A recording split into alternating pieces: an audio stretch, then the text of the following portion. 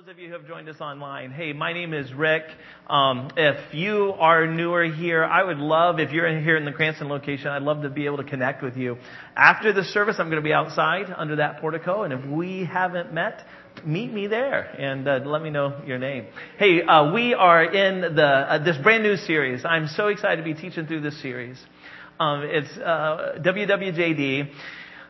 What would Jesus do? I know some of you are thinking, what would Justin Dwight do? I know that you were thinking that, right? No. It's what would Jesus do, but Justin would do what Jesus would do, so hey, it's the same thing, right? So, but in this series, what we're doing, and we explained this last week, that we're covering the Gospel of John. We're going through the Gospel of John, and we're going to be in the Gospel of John all the way until Christmas time, and here's the reason why. Because John was an eyewitness of Jesus, and he wrote this so that we would know how to live our life like Jesus, because he told us. Remember last week we saw this. Last week we saw that he wrote this whole, what he calls a gospel, the good news, according to John, about the person of Jesus. He wrote this because he wants us to believe like he believed. And he wants us to live his life like he did. And he was living his life like Jesus would live his life. So we have the WWJD bracelets to remind us of this. Hold them up. Are they on your wrist? If they're on your wrist, hold them up. Oh, come on. We got to do better than this next week, okay? South County, help us out. I hope your percentage was better down there, alright? So here's the deal. We did run out last week, so let's pretend that's why you're not wearing yours, alright? We're going to pretend, and we have more in the back. So, if you did not get yours last week, I'm asking you to do this, and let's create a habit until Christmas time. Only until Christmas time, alright? On Christmas Eve, you don't have to wear it, okay? Because I know it won't go with your outfit. But if you'll just wear it from now until then, why? To get us in that habit that wherever we show up, whether it's work, whether it's in our home, we're saying, would Jesus actually respond to my spouse in this way? Right? We're reminding ourselves, what would Jesus do? How would Jesus respond to that coworker? How would Jesus respond to that student that everyone is making fun of or bullying? How would Jesus respond to that? We want to ask ourselves, get into the habit of asking, the discipline of asking ourselves that question. Why? So that we can live more like Jesus, so that we can respond more like Jesus would. We also have a reading plan that it will take you through the gospel. Why? Because Christ followers read the Bible on their own, not just on church on Sundays. It means that you actually, Christ followers, this is what they do. This is what Jesus did. We have a Facebook group. He wasn't on Facebook. Jesus wasn't, right? Okay? They didn't have it back then. But we have a Facebook group where you can talk about that reading plan, where you can throw out your ideas, what you're learning, Jesus is showing you about your life. This is a great way to interact with each other online. Just find us on Facebook, ask to join the group, and they'll let you in. It's open to everybody. Lastly, we have our memory verses. Right? I know you don't like memory verses, but we have to. This is what Christ followers do. They memorize Scripture. Jesus memorized Scripture. You're just like, hold it, what? It wasn't written until after. Exactly. He was memorizing the Torah. He was memorizing the Old Testament. He was memorizing the prophets. And he would often quote that from memory. So we want to be like Jesus, and you didn't have a Scripture memory plan. Well, now you do. And we have more of these. If you didn't pick yours up last week, pick it up on your way out. And our memory verse for this week was John chapter 1, verses 1 and 2. And we have teachers in here, and they're going to grade us right now on if we can memorize this. Okay, so all of our teachers, are you ready? We're going to say this together. I'm going to count to 3, and we are going to quote from memory John 1 and 2. No peeking. In the beginning was the Word. Oh, so I didn't say 1, 2, 3, did I? Okay, here we go. 1, 2, 3. In the beginning was the Word, and the Word was, and He. You guys are awesome. That's amazing. See, you can do this. That's 2 verses. You memorized 2 verses. That's amazing. So next week, here you have your choice. Now, on the plan, there's 2 verses. If you can do 2, man, your teacher that's sitting near you is going to give you 100%. If you can just do 1, they're still going to give you 100%. So this is a win-win for you. If you can only memorize verse 12 or verse 14, it doesn't matter. But memorize it. Take the time to work through this. Put this in your car when you're driving. Or better yet, one of our elders, Bob, he shared with me this app. It's called VerseLock. Go to your app store, find VerseLock. It's free. You can play it in your car. It will repeat the verse to you over and over and over again. Talk to Bob. He'll tell you all about it. We're jumping into the Gospel of John. John chapter 1. We're going to start with verse number 9. And then we're going to make our way to verse 18. Although we won't hit every verse in between. But the big idea is the same as last week. Your decision about who Jesus is makes all the difference in your relationship with God. The same idea that we had last week, the big idea, is the same one this week. Because we're still wrestling with this question, who is this Jesus? We are doing what they would call in theology a study of Jesus Christ or Christology. We're learning. We've got to have this kind of foundation. We're building that spider web of our faith that's anchored, like we talked about last week. So, verse number 9. The true light that gives light to everyone was coming into the world. So John is telling us about the true light. Has your wife ever done this to you? She'll say, hey Rick, for your own good, we got to start eating fat-free around here. Right? So she bought fat-free sour cream, and she, because she loves me, she cares about me. Look at me, right? And so she wants to help me. So we ate once with fat-free sour cream. And I'm just like, ugh, I couldn't even get it down. It does not taste good on your baked potato with the cheese and the salt and the pepper and this butter pouring off of it. Fat-free, just forget it, man. Just give me the real stuff, right? In the fat-free, they take out all the deliciousness. I don't know what it is, but it's deliciousness that's in there. So, you know what she does? She's like, you can't tell the difference. And so she thought I couldn't tell the difference. So what she did was she took the regular sour cream and she emptied it, poured it full of the fat-free stuff. It did not take it any longer to leave my spoon as I put it on there. I'm like, this is not the deliciousness, the stuff that has all the fat in it. I can tell. And she's just like looking at, what are you talking about? It's the regular one. I'm like, no, I can just look at it. I don't even have to taste it. Right? And then I tasted it and it just confirmed. Well, what John is doing, why he says true light, is because there were other people saying, hey, I'm the Messiah.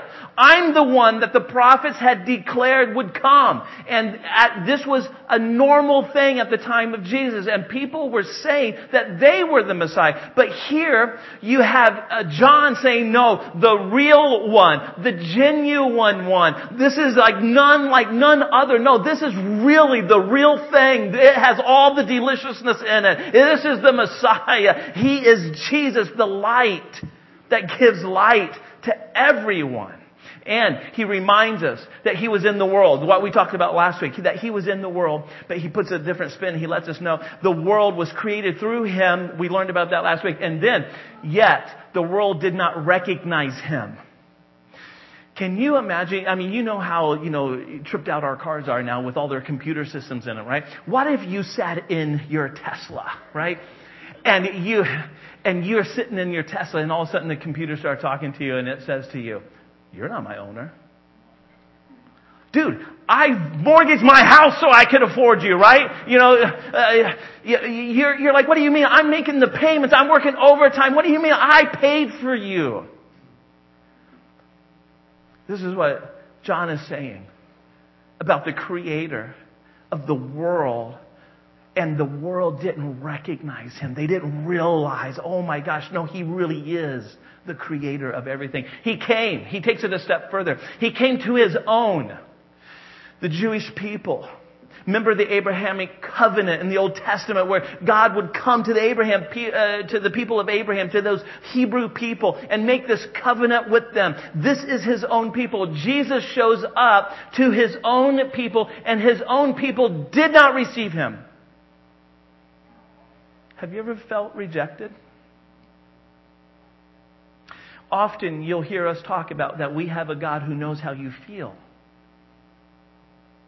how can we say that? Because Jesus knows what it feels like to be rejected. He knows what it feels like to be betrayed. He knows what it feels like to have people turn their backs on Him. We have a God who knows what you feel. But then John would tell us this. But to all who did receive Him, He gave them the right to be children of God. To those who believe in His name. I love the invitation to all. It's not just the Jewish people. It's not just the Gentile people. Gentile people are anybody who's not Jewish. So this includes everybody in the whole wide world, right? So it's open to all, to anyone. So to all who did receive Him, what does receive Him mean? To receive Him means this: those who believe in His name, those who believe in who Jesus says He is. Do you believe? Have you received Him? Because at that moment, I love the relational word that John uses here. The relational word that he uses here is children. See, what God's heart is to move you from the position of creation to child, to become His children. That's His heart for all who will receive the person of Jesus, for all who will trust Jesus. Then He calls you, He gives you the right to become adopted children of God.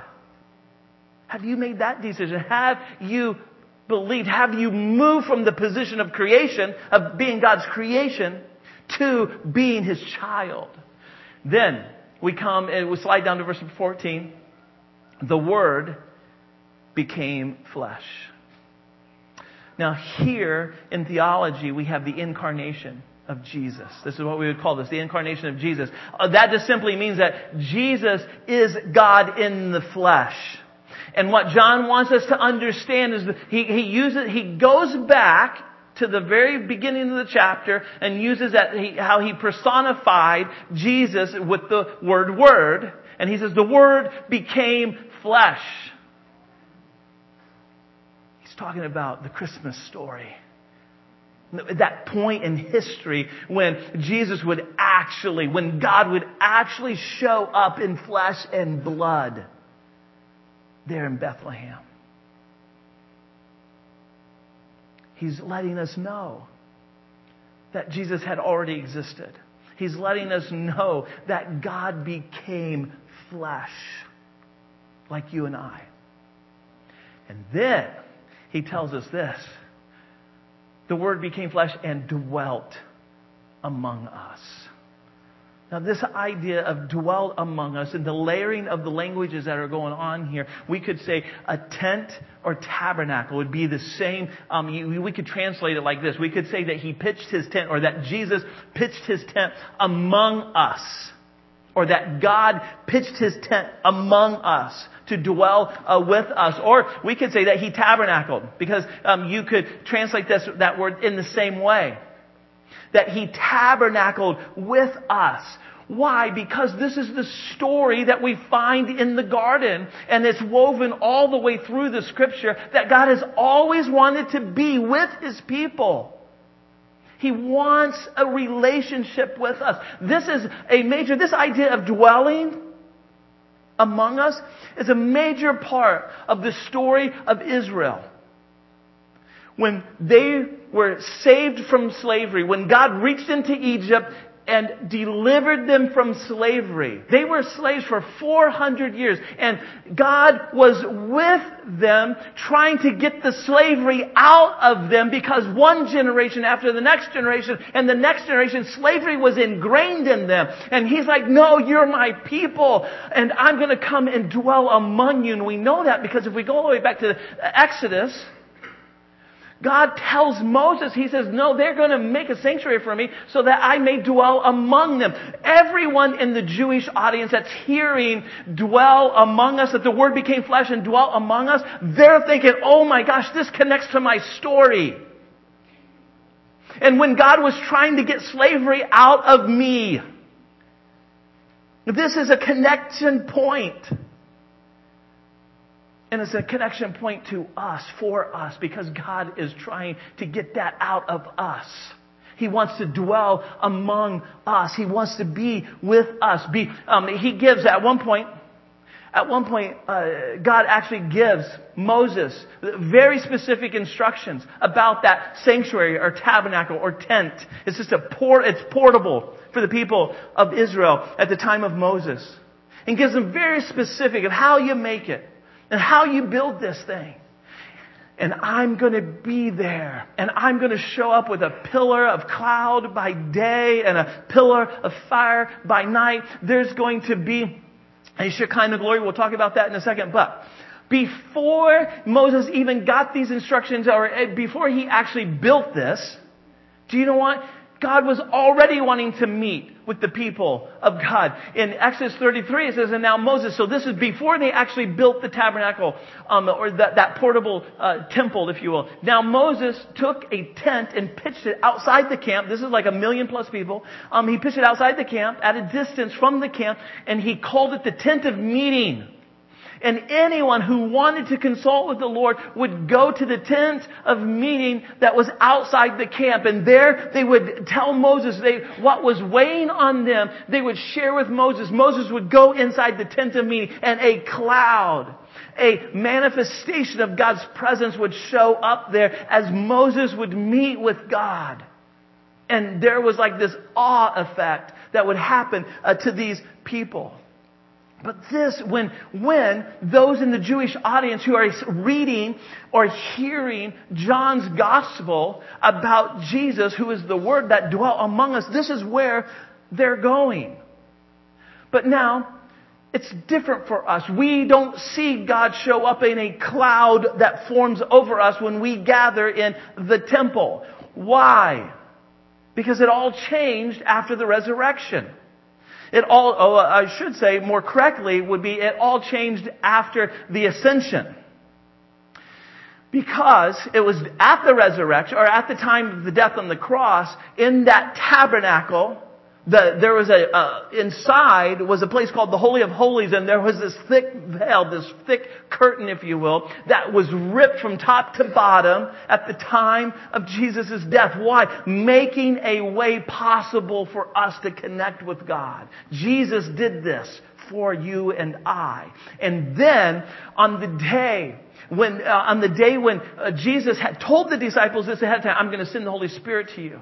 And He's going to come and He's going to abide with you. He's going to come and live inside of you. Well, the Apostle Paul said it this way.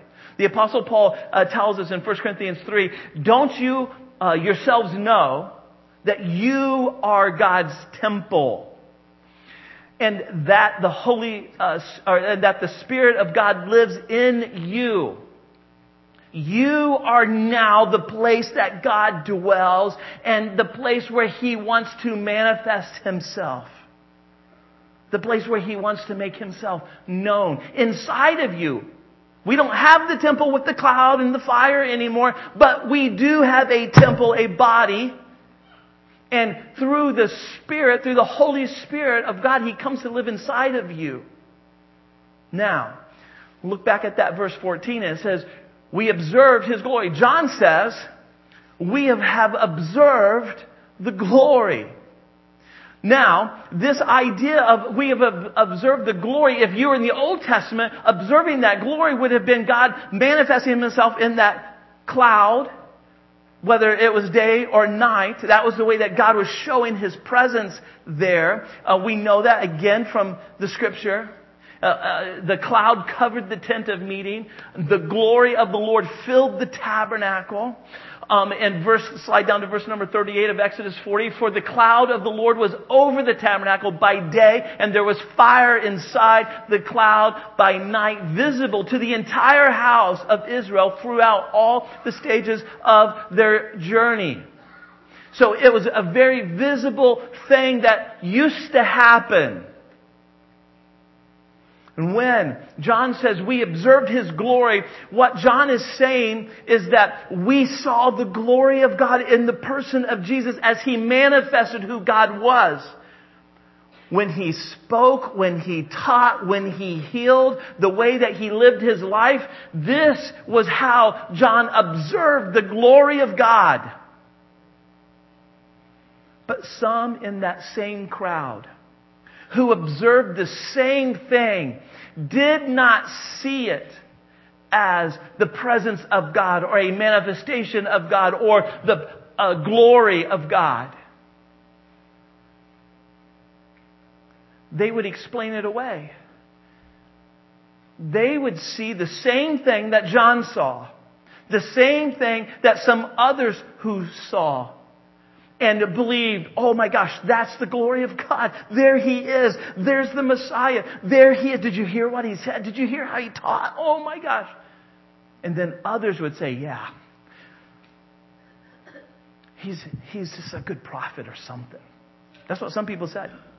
They didn't see it as the glory of God. They said, oh, he's just, this really great teacher. Some people would look at it. In fact, very specifically, the religious people would look at it and say, oh, he's got a devil in him. He's filled and demon possessed. What's the difference? How did John see the glory of God and the others, and others didn't see the glory of God? The difference is eyes of faith. The difference are ears of faith. Do you have eyes of faith? Do you have ears of faith?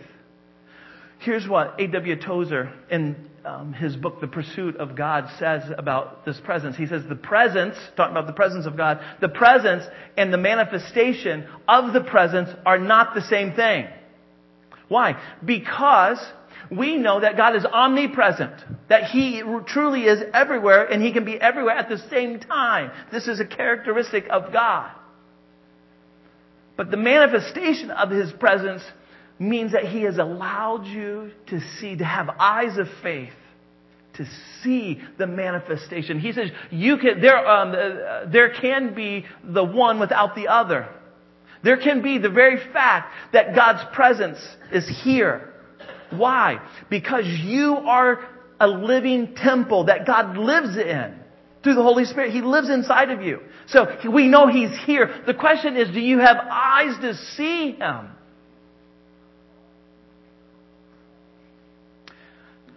Here's what Eugene Peterson said in his book, The Pastor. I know that most of you didn't read this book because most of you aren't pastors, right? But it was a memoir of what in Eugene Peterson's. If you want like a peek inside the life of a pastor, it's a great book. I read this a few years ago. But he's in this conversation with this rabbi in Baltimore, and he's reflecting on when he went to go plant a church. His kids were all really young.